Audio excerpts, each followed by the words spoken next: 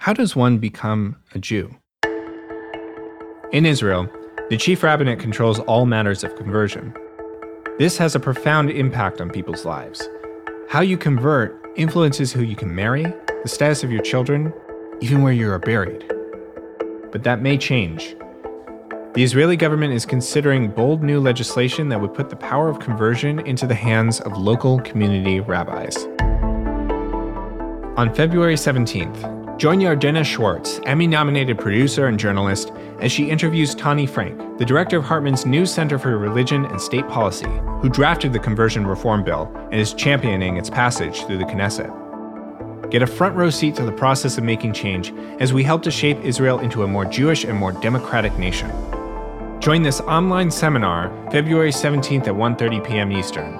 Register today at www.shalomhartman.org/Judaism and State.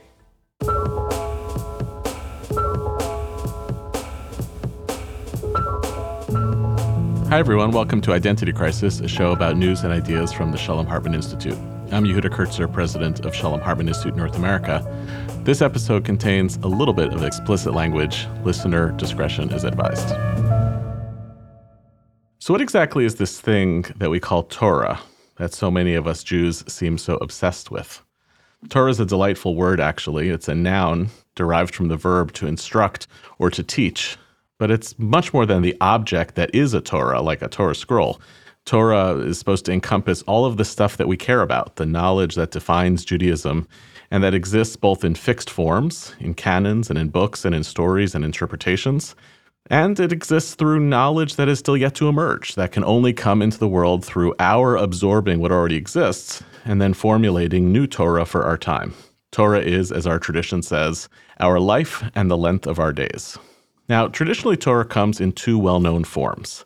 There's the written Torah, the old 5 books, and then there's the really proprietary piece of Judaism as it differentiated itself in antiquity and evolved over time, what we know as Torah Sheba'al Peh, the oral Torah, or perhaps the Torah in the mouth. Come back to that, mouth Torah.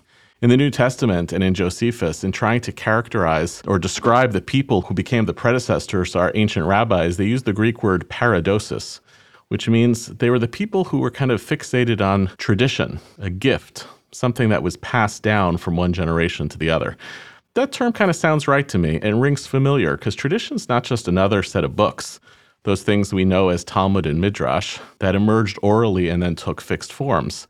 The oral Torah is a habit of mind and heart, a practice that takes responsibility to inherit stuff that's transmitted to us and then give it over to the next generation with our modifications and our edits along the way. The most famous oral tradition text that we have, I think, is the first Mishnah of the Tractate of Avot. Moshe receives the Torah from Sinai and then transmits it to Joshua. Do you notice the change in verbs? To receive something is not the same as to transmit it. In that moment, between the time where you get it and the time where you give it to someone else is where innovation kicks in. The process of trying to figure out how to convey wisdom to others, and in the process, it becomes a different wisdom than the one that you received. As a teacher of Torah professionally, and I think also as a parent, I think about this all the time. What am I inheriting and what am I transmitting? This way of thinking, being part of an oral tradition over time, I think it both keeps us humble because you're not always supposed to be an inventor. Sometimes the most important thing we do is to preserve the past, things that are greater than us that are supposed to outlive us, but it also makes us feel responsible to lay the foundation for what comes next. So, oral Torah, the Torah of the mouth. For a long time, Jews have been both scared of losing this chain of Torah and also scared of codifying it or calcifying it in fear that it will lose its life force. We get anxious today as Jews when not enough people know enough Torah, and then we also get anxious that the way to get more Jews to know Torah, the things that you'd have to do to popularize it, will turn something from sacred to profane. Enter Miriam Anzovin. Miriam is an artist who works professionally as a content creator for JewishBoston.com, and she's also just a person with a gift for making TikTok videos. And Miriam took to TikTok to start chronicling her journey through Daf Yomi, the practice of studying a page of Talmud every day for 7 years. A couple of weeks ago, Miriam achieved that ambivalent status moment for internet content creators of going viral. I say ambivalent because I think that's what generally content creators want, and then at the same time, everyone has an opinion about you and about what you're doing. There's no version of my describing Miriam's videos that will help you understand them. We're not going to play a clip of them because they don't really make sense merely as audio pieces. So please go watch them or find a teenager who can send it to you. The videos are learned and subversive at the same time, with summaries of the main ideas of the page of Talmud. They're all quite short, even though Talmud pages are long and complicated, but they are delivered with periodic profanity, the use of a lot of contemporary online idioms, and they are gussied up with high-quality production values. Since one of those videos went viral, so did Miriam, and her approach to teaching Talmud generated multiple thought pieces, as usually happens in the Jewish world, including one from our producer, my colleague, Dr. David Zvi Kalman, as well as a feature on Israeli television introducing Miriam to Israeli audiences. So Miriam and David Zvi join us today to talk about Torah, the new modes that it needs, what it means to teach Talmud on TikTok, what are the boundaries of legitimacy around Torah, and what the future of Torah study will look and sound like. So Miriam, thanks for being on the show. And just before we get into the bigger philosophical questions that I want to talk about, just tell us a little bit about what the last couple of weeks have looked like, because I'm sure going from a kind of niche Talmud teacher on TikTok, maybe doing this for yourself, to actually like a kind of household name among people who are talking about Talmud must have been a little bit strange for you. Yes. Thank you, first of all, to both of you for having me on the podcast today. I'm really excited to be here and talk to you about this, indeed, completely surreal experience. I will say that at the beginning of December, I started creating these TikToks. I was doing the daf anyway. I'm going to be doing it for another 5 years as well. And I figured, TikTok is such an interesting place. You get to learn all types of things and see content from all different types of people. Maybe there's a niche for Daf Yomi TikToks among people of my own generation who might be thinking about it and speaking in the same way that I do. And I'll say that what's in my videos is very much how I communicate with my study partner. This is how we converse about the day's daf. So I started it, and like you noted, it's small, niche audience for this, until my Moed Katan 9 video, which perhaps was the most impassioned, shall we say, of all the dafs at that point. And overnight, it seemed like all of Israel was messaging me. Mm-hmm. And first of all, I was like, wait, how do you guys know? How do you guys know about me? And I discovered that I had gone viral in Israel. And suddenly I had so many messages in my inbox from news agencies and television personalities and podcasts and websites and all types of things, synagogues around the world, not even just America or Israel, who wanted to talk to me about this, what I was doing, or to say, hey, can you come and talk about your approach and talk about Talmud to our audience or group? And to be honest, even though that video went viral 2 weeks ago, to this day, I'm still sorting through the notifications and contacts. I think that day, there was a confluence of things that happened. First, I did an accidentally viral tweet in that morning where I said I existed at the intersection of Sefaria and Sephora. And that really resonated with a lot of people. Worked, yeah. The forward article about me dropped. That was the first article about me dropped. And that video, Moed Katan 9, dropped that same day. So it has been absolutely a whirlwind to have suddenly become not just one human being, but an idea, more of a concept really than a person, that people are speaking about in the mode that you would speak about a famous person. And to me, this is truly mind-boggling. Yeah. So I'm sitting here and I'm listening to this intro and I'm just laughing because it's so surreal. Yeah. What are your theories as to why this, like, there are a lot of different things that I think this activated, but what is it that activated the ways in which it was jarring to people, or why Israelis would have glommed onto this? What do you think are the key pieces of data about this that made people respond the way that they did? Because you're not the only Jew on TikTok. There are rabbis with larger followings. There are a lot of people who have used the internet and different apps and different media to teach Daf Yomi, but something about this activated a different kind of response. What do you think the variables are? Yeah, so firstly, I would like to make one important distinction that I always think of myself, and again, this is just my perspective. I know people externally view it differently. I am reacting to what I encounter. I am not approaching it as a way of teaching. I am sharing my authentic and real reactions. That's part of it. I will say, from what I have read, the factors that really got people in that video were severalfold, as you mentioned. 1, I am a woman. 2, I'm blonde. Apparently that really mattered. I don't know why. 3, the fact that I was reacting in a very impassioned way that used profanity, and I do not retract that one iota. And I was speaking about something that happened so very long ago, but had made me feel very viscerally anger and also pride. And in that conversation that I was encountering in that DOF. And I also believe that having it done so briefly and in the way that I was doing it, that might have been a bit of it too. It was such a bite size. And that's the thing about viral content. If it's more than 30 seconds, you're screwed. That's really it. If you can get to 30 seconds, it's a miracle. Yeah. But from what I saw, the feedback was, why is a woman doing this? 2, does she know what she's talking about? She appears to be blonde and she's wearing makeup and she has a red headband on. And 3, oh my God, she's swearing. She has desecrated the entirety of Judaism. She's going to Gehenna now. Mm-hmm. And I think then people were very intrigued and wanted to find out what was in this video. And I also know that I have to give credit to the Israeli viewers, because this may be an oversimplification. I'm sure it is. But they seem to have a real sense of humor about it in a way that I really appreciated, that not necessarily has been echoed in the States.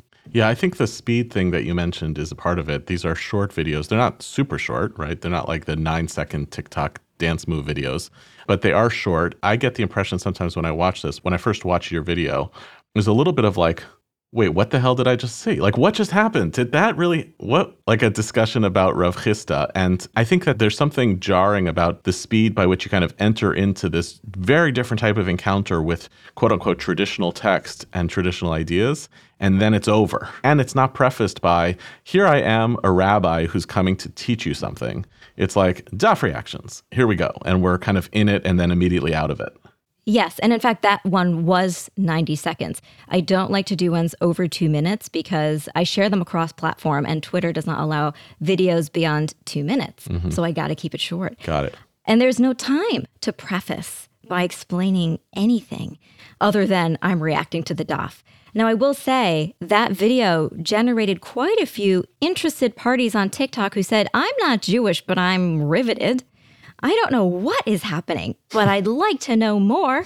The more puzzled they were, the more entertained they were. They truly had no idea what on earth I was talking about. And that was possibly part of the allure. Yeah. I'm not sure. Yeah. So David Zvi, in your piece that you published in JTA about this, you said, quote, a new way of talking about Jewish texts in Holy Scripture has come of age with the internet, despite flying under the radar for many traditionalists. This forum communication about Torah is already fully developed, and it's time for it to be taken seriously as a genuinely new way of engaging with Jewish ideas. So maybe you could help describe what you think that is, because your observation is this is not simply one individual who's doing something interesting on TikTok. This actually represents a much larger shift in terms of how traditional texts are engaged with that needs to reshape how we think about Jewish traditional texts with the availability of this media. Yeah, so I think there's a couple of ways of approaching that. One is to tell the story of Jewish text in the 20th and 21st century as one about increasing and radical availability. There has been a huge amount of work put into making sure that as many Jewish texts as possible are available not just to people who have access to yeshivot and years of study and happen to be male and all that stuff, but can access it in any language that they can from anywhere that they can. And I think this is, it's not just that every religion has been doing this. I think Judaism in particular has spent quite a bit of time merging technological prowess and traditional Torah study such that it is now possible for literally anybody who has access to English to go online and access any part of the Talmud. And that has had a huge impact on the availability of these texts. It's not just of the internet, it happened before the internet as well. But it means that there's been a kind of radical decentralization of authority. And it's not just a story of the internet, right? Like every time there's a new technology that comes around, rabbis get worried that their authority is going to get lost and they're always right. And it happens anyway. So that's part of it. The other piece of it is that the internet is, 30 years old, something like that. It's pretty new in the grand scheme of things. And because of that, I think a lot of the Torah content that we've seen on the internet so far is content that is still kind of an attempt to translate something that existed offline into something that can exist online. I think you see this, I'm sorry to say it in the podcast, but you definitely see this in podcasts, right? People who were trained to teach in classrooms, adapting their content for an online platform. You see that in the length of the materials. You see that in how, are you talking to me? How did a 40, 50 minute show become a standard in the industry, right? There's a reason for that. It's also the reason that even today, the top 10 Jewish podcasts are all either exclusively hosted by men or hosted by a man and a woman. So there's a reason for that. And I think what you're seeing right now is ways of speaking about Torah that really could not have existed offline. And that is very exciting. And I think it exists on TikTok, exists on Facebook and Twitter and other platforms as well.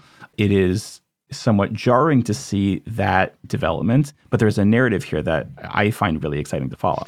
So Miriam, I guess I'm curious because the way you framed this, and I'm suspicious of it, the way you framed it is all I'm doing is reacting to the daf, right? It's just there and I'm there reacting. And David Zvi is suggesting actually something far more radical, which is the construction of a totally new way of conveying and teaching Torah. So I'm curious about whether and how you see yourself as part of an intentional reshaping. Not just of, hey, I'm just a person who's good at TikTok, who's being confronted by this daf and then speaking it to the world, but I'm actually an active participant in the kind of reshaping of cultural literacy and Jewish knowledge through these media. I think that I may just be indicative of something that's already going on, as David Zvi has mentioned. This is just the way I talk on a day-to-day basis. This is exactly it. The way I talk in the videos is the way I and everyone pretty much that I know actually speaks to each other. We don't use profanity as profanity. It's an exclamation. It is a feeling. And I felt so very passionately about that daf that's why it came out in the way that it did.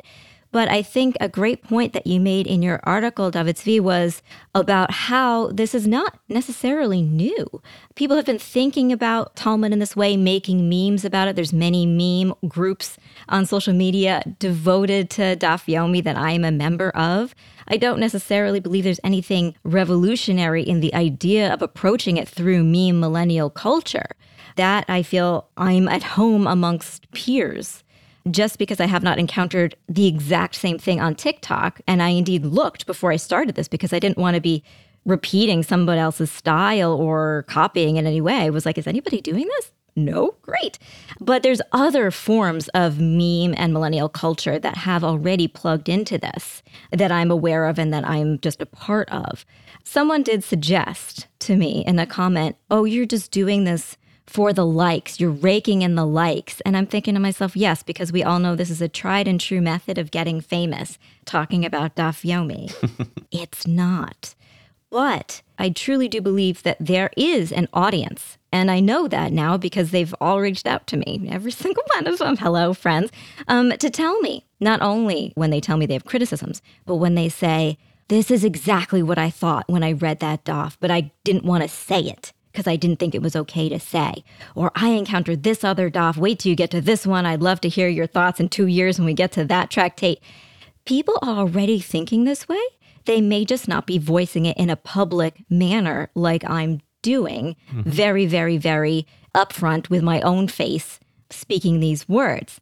Another thing that I will note is the number of positive comments I've received from inside the yeshivot. It's too late, friends. I'm already inside the yeshiva. I'm in their phones.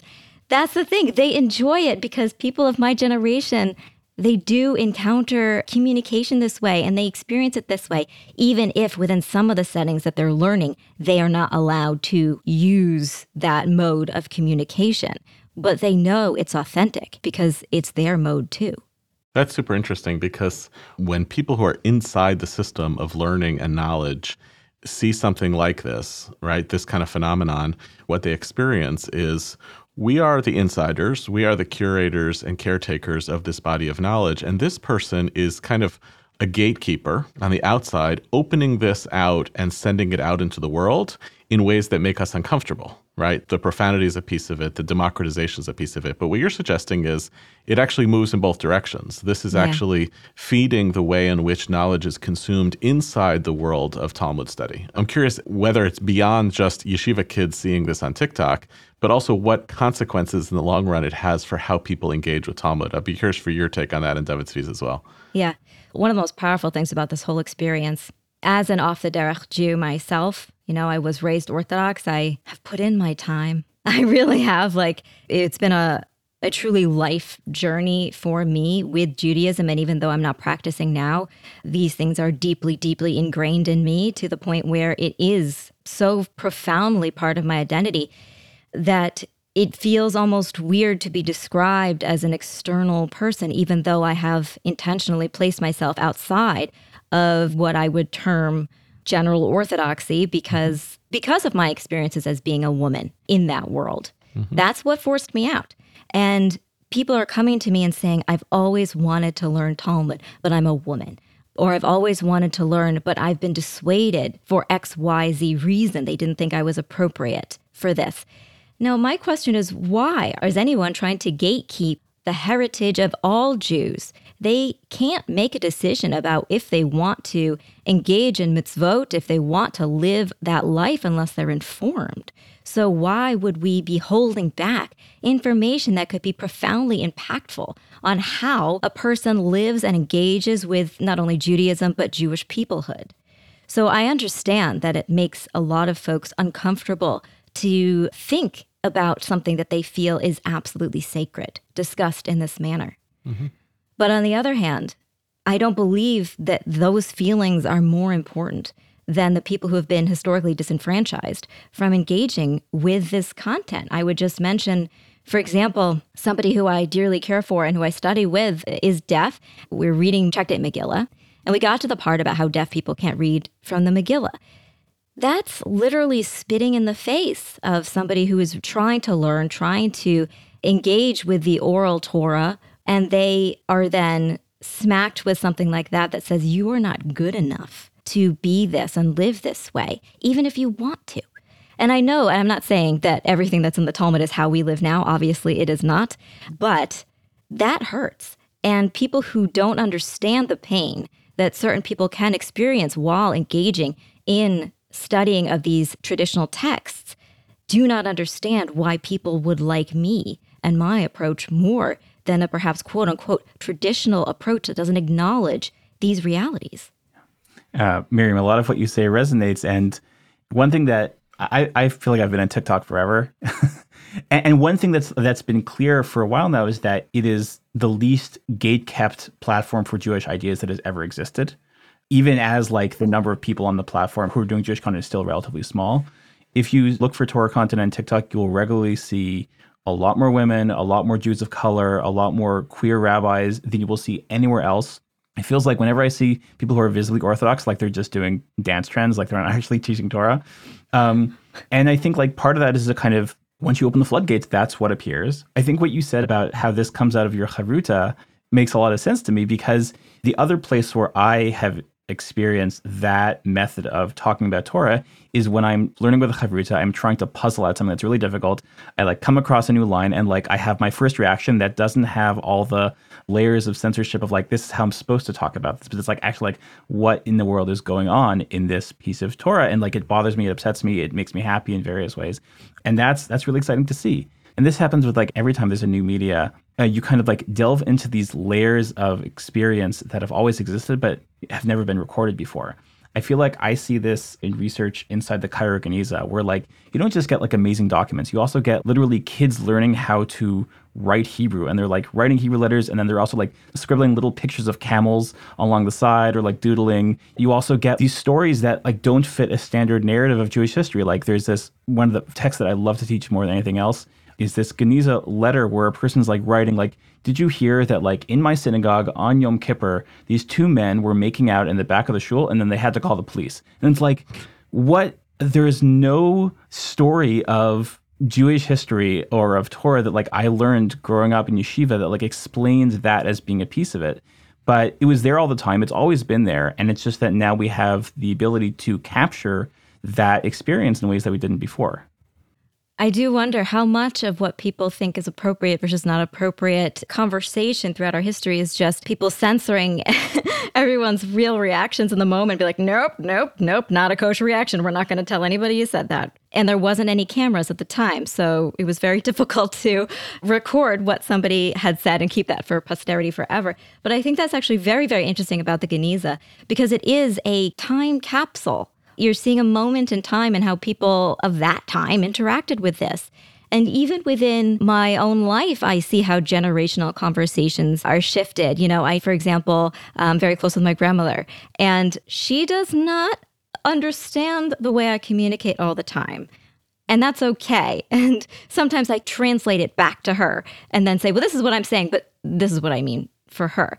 And I understand that. There's all types of ways of communicating about that. And not everything is for everybody. And I completely understand that. But to pretend that these are not the real thoughts that people are having when they encounter a daf would be disingenuous. Well, I think it's more than that. And I would give you more credit for this. When you taught the piece in the viral video about Rav Chisda and Rav Chisda's wife, and the debate between two sages about whether or not she can wear makeup, what you granted to the learner was a humanizing of a set of male characters that is hard for two cis straight men chavrutas learning in a traditional Beit Midrash to access, to think about what is going on a human level between those two people. What's the relationship with his wife? And where you really humanize is that Rav Chisda's wife is hanging out in the story. She's actually a character in the story who is invisible in the context of a legal dispute unless you actually surface it and name it.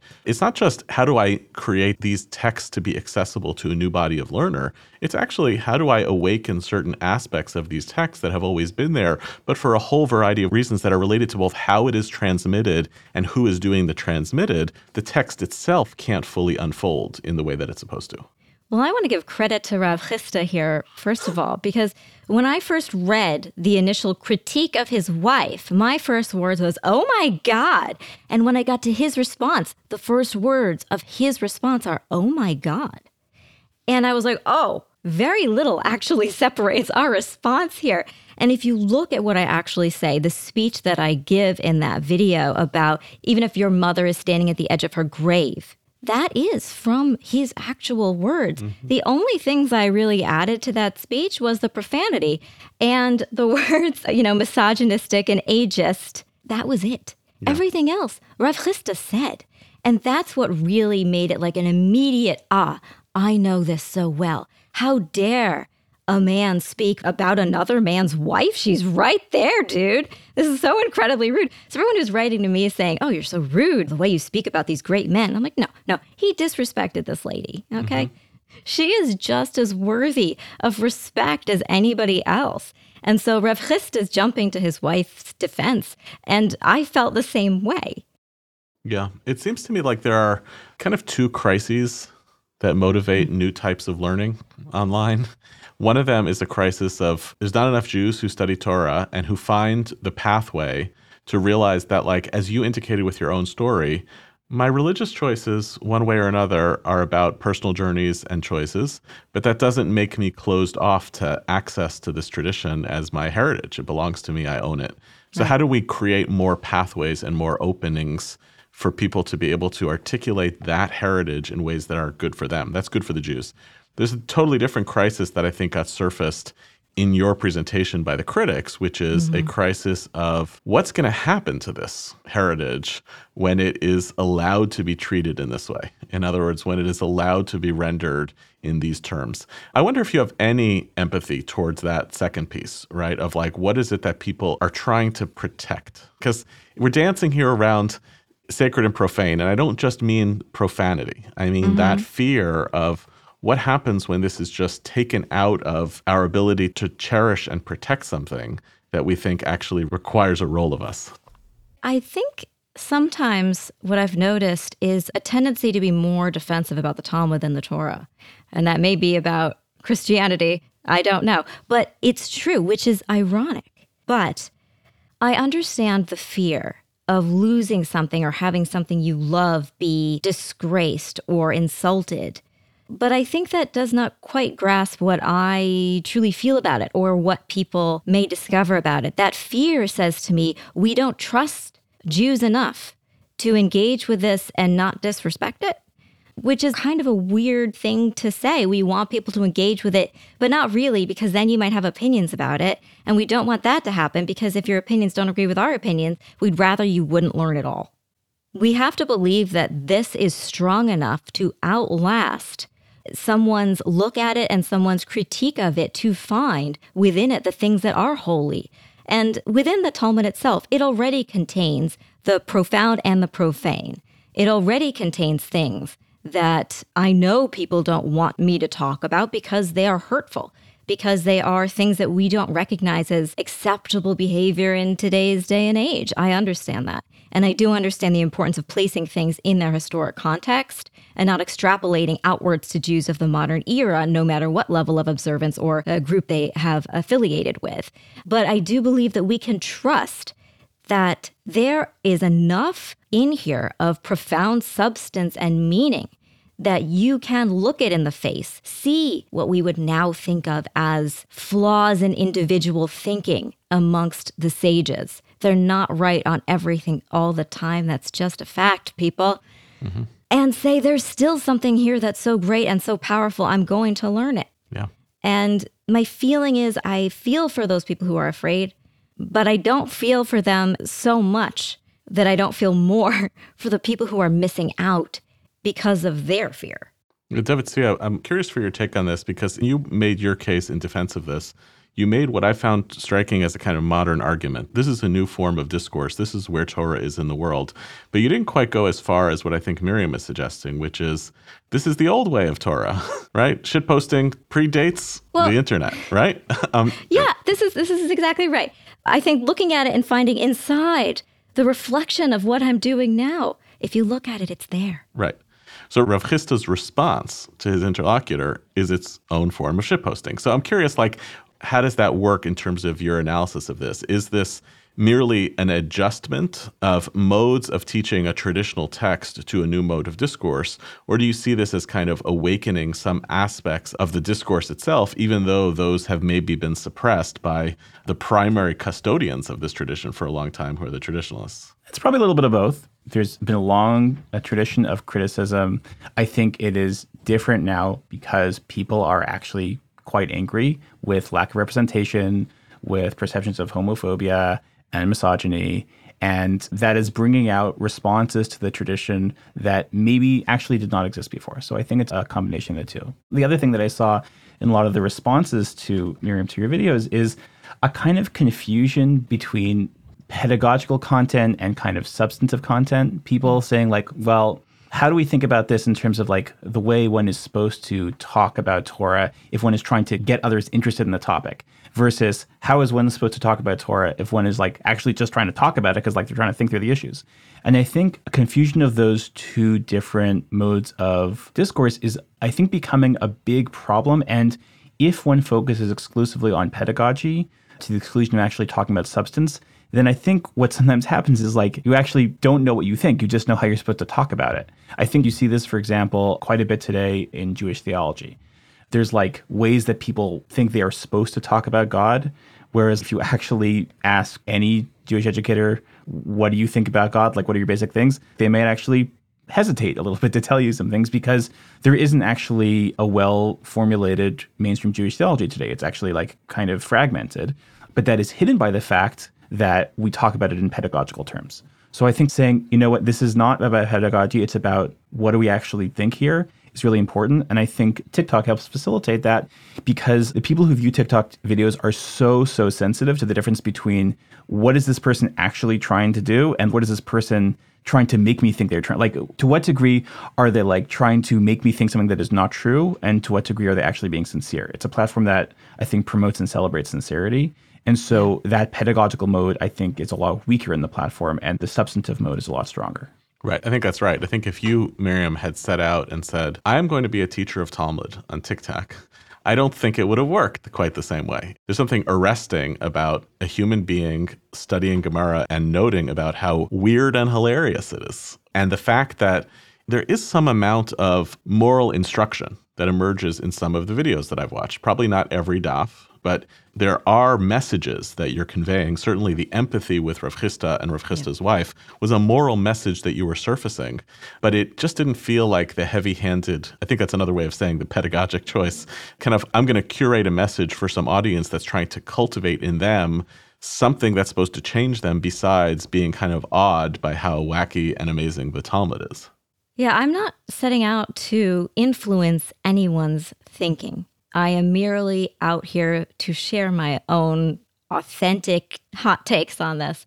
But it has, and this has been a bit surprising to me, it has influenced people to tell me. I can't even count how many people have said, wow, I never thought I could do this.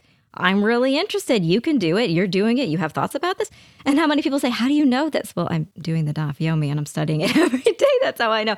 Like there's work that goes into, and that's why I can't do a video every day. I have a job and I would love to do a Daf video per day. But while I do offer my own personal takeaways at the end, for example, the most recent one I did 2 days ago is about, we're at the point in the Moed Katan, we're talking a lot about mourning. And we're talking about how to not rip open someone's emotional stitches after something really traumatic, after the death of a parent. And having been through the death of a parent myself, that spoke to me very, very, very deeply. And really, there's nothing really that has changed about the human experience of grief since that time to now. Our technology may have changed, but our emotions and relationship to that loss haven't. So sometimes I do include a personal takeaway about how I want to live in the world, but it's not like these are the laws that I want you to take away from this. These are the ideas I want to take away from this. And I agree that if I had set myself up as a teacher, that also would have been a bit disingenuous. I don't place myself in that role for several reasons. One is out of respect to the many, many women who have worked so hard and are still working hard to be accepted as Talmudic instructors. And I do not want to take anything away from that real difficult work that is still ongoing. Every time anyone asks me, I talk about how every morning I listen to Rabbanit Michelle Farber's podcast on this issue because her insights inform me before then I go into Sefaria and do the actual reading myself. And I encourage anybody who is listening to this and has watched my TikToks, if you are interested in Daf Yomi, I'm delighted that you watch my videos. And on top of that, I would recommend, if you're interested, check it out from somebody who is far more knowledgeable and invested than I, who does this as a real profession. Because I think there is space both for reactions that are somewhat entertaining and for that real learning. Mm-hmm. We've touched a little bit on gender throughout here, but it courses throughout the public reception of this. You alluded to at the beginning, people saw you a certain way. They responded to the color of your hair. They responded to the makeup as a piece of the story here. So physicality is part of the story. I don't even know what my question is, but I'm stuck with I just want to, yeah. I was going to make a point at the irony. Yeah. The irony of them coming after me about that, when in that video, I am literally going after somebody else for attacking a woman's makeup. I know, it's amazing. That many hundreds and hundreds of years ago. You can't write this stuff. That's the irony. Yeah. No, but there's something about the physicality that's so interesting because it's a two-dimensional medium. Mm-hmm. So there's like something weird about like the response around embodiment. Yeah. And response about gender when in fact there's something so incredibly flattening about a media where this is possible. So I'm just curious if you or David Zvi have thoughts about this. I think a lot of it for me, my initial reaction was, oh, okay, the big thing in Orthodoxy, the one foot fault of Orthodoxy is transgressing gender lines. You can do whatever you want, you can believe whatever you want, but the minute you transgress gender lines, then suddenly something is not kosher. That was my initial response, but the more I thought about it, I said, no, there's actually a lot more going on here around the presentation of physicality as both a means of engaging the sacred and the profane. There's something weird here. I can't totally disentangle about the videos themselves and the reaction that they're engendering. This has been the most perplexing thing to me about these responses. First of all, wearing makeup and an affinity for makeup is totally normal and totally normal within the context of TikTok, especially when so many videos are makeup tutorials. There's nothing weird about that. But the way it has been interpreted as being sexualized, when that is not actually why I'm wearing makeup. And the fact that I'm blonde is not to entice you over here. It's not it. However, the feedback I've gotten and I've seen from both men and women, I should say, is not even talking to me, but actually about me. They're like, no, this is from a woman. No, we can't learn from her. She's too pretty. Well, thanks. Thank you, I guess. Like, it's not sneas. It's not sneas to learn from somebody who is this attractive. Firstly, what does Rabbi Yochanan say about that? Excuse me. Go apologize to him, talking about disrespecting our sages. And from men, it's, she's awful. She's destroying everything. But I want to fuck her. That is the sad reality of the messages that I receive. And I'll say that last Shabbat, I was so relieved because the Orthodox men had stopped saying that to me. And they picked it up again once Motzei Shabbat rolled around. But for Shabbat, I had a break. Like, guys, I am not interested in you. Not you guys. The world. That's not why I'm doing this. Yeah. It's not about me enticing you and being sexual in any kind of way and using my face to get you to study Talmud. Right. But it also speaks to diminishing women because of their appearance. You can't win. Either you're hideous and no one wants to look at you, or, nope, too pretty. We can't take anything you're saying seriously. Also, I would like to send a message back to my younger self who had very low self-esteem. There was a point in college when I would hide my Jewish star. I had very, very low self-esteem at that point. I didn't want people to think Jews were ugly like me. So now here at this age, when people are telling me, be less, do less, be less pretty because you can't be this Jewish and be pretty. That's rude. Yeah. To say this to Jewish women is obscene. To have Jewish women to say it to me is even more a dagger in the heart than it is coming from men. Yeah, and it's worth also just acknowledging this is a secondary, maybe more minor point, but when this kind of thing happens, it ignores the fact that, like, a male rabbi with a beard is also embodied. Masculinity is a form of embodiment, right? Exactly. And so, like, to pretend the emergence of a blonde woman who's wearing makeup is suddenly physicalizing or gendering the encounter with another human being teaching Torah, ignores that any time a human being is teaching or presenting something to you, they are also embodied and they are also gendered. And that's the weird turnaround here of it surfaces something without providing for any sort of self-awareness about what exists in the world already. I think, David Zvi, you were mentioning this earlier, but it's a really good point that there are a lot of male Orthodox social media stars, but people who are very high profile and have huge follower counts. There's these two guys I follow and they do dance videos, but their tzitzit are out and like they're very openly, proudly Orthodox. And there's nothing wrong about this. But I have my doubts, although who knows, I may be wrong. And if I am wrong, I do apologize, that people are saying, stop, you're too attractive. Stop embodying things. Mm-hmm. Be a nebulous voice. Actually, don't have a voice at all, but be just a nebulous entity with no gender and no human body. There's also something just so disingenuous about the idea that Judaism, that Jewish culture is supposed to be literally blind, that it's supposed to be like about the letters and nothing else. There is like a pretty strong, pretty clear Orthodox Jewish aesthetic. If you go to Orthodox synagogues, like there was a type, there's like a thing called Gevir Culture. There is like literally a magazine dedicated to what does Orthodox Jewish culture look like in America. So like these things already exist. And I think there is a kind of a front of having the look be different from what they expect, even beyond the gender piece of it. Mm-hmm. Last comment, last question for both of you is, I don't want to make you skip ahead, Miriam, but I do want to like study a little bit of Talmud together with you and get your live real-time daf reactions. Talmud says in Brachot 62a, this is like a meta text to this whole discussion. Everything I read, I was like, oh, this is the text that all of us are implicitly referencing. It was taught in a Baraita, a rabbinic text that Rabbi Akiva said, I once entered the bathroom after my teacher, Rabbi Joshua, and I learned 3 things from watching him. I learned that one should not defecate while facing east and west, but rather while facing north and south. I learned that one should not uncover himself while standing, but sitting, in parentheses, I guess for modesty reasons, but we're not told. And I learned that one should not wipe with his right hand, but with his left. Ben Azai, student of Rabbi Akiva, said to him, wow, that is so rude. You are so impertinent. Like, why would you follow your teacher into the bathroom and watch him going to the bathroom? And his answer is, famously, It is Torah. It is Torah, and I must learn it, right? The more famous version of this comes later because the student goes into his teacher's bedroom. The under the bed situation. And listens to his teacher having sex with his teacher's wife.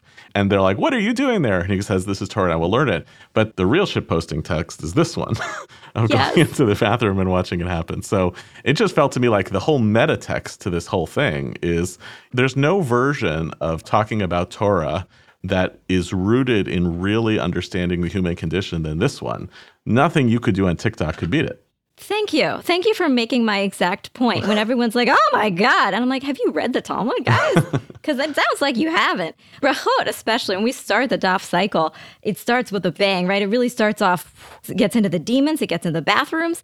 It really has some hilarious and amazing things. But that is the part. It is Torah, and I must learn. This is the thing I always come back to. This is the thing that so many people come back to when they're doing something in a slightly different way, or they're doing something that other people frown upon. And they're like, well, no, I'm not going to the bathroom after you've gone to the bathroom to find out the way that you've wiped your butt. I'm not doing that, but I'm somehow going too far.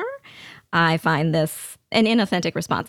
I love brachot because it is just so in your face with that content. And that's when I knew I was going to do this for the next 7.5 years. I was sure. After that daf, how could I not? One thing that I feel like I keep detecting in the criticism is the question of like, Torah is always going to be bathroom Torah now, like it's not going to be anything else. And sometimes I think like it's being set up as a kind of straw man, but I think one thing that people miss is that the existence of this kind of Torah does not negate the continued existence and the importance of other kinds of Torah. Like, I experience this now with my kids, trying to talk to them about swearing and like using potty language, literally. That like they're confused, like how come we hear you guys, or you hear like me and my wife swearing sometimes? Like why is it not okay for us to do that? And the response, and I'm sure I'll get mail that this is not the right response. The response that like I give to them is like, it is okay sometimes to use this language. You have to learn the right way to use it because they're powerful words. They affect people differently. And there's different kind of registers of speech. And like part of what it means to grow up and live in society is learn the right register of speech for the right moment. But I think like gaining a new register of speech in Torah is an incredibly powerful thing. And I think it's something we should be excited about. Well, with that, I want to thank you all for listening to our show this week. And special thanks to our guests this week, Miriam Anzovin, and our producer, David Zvi Kalman.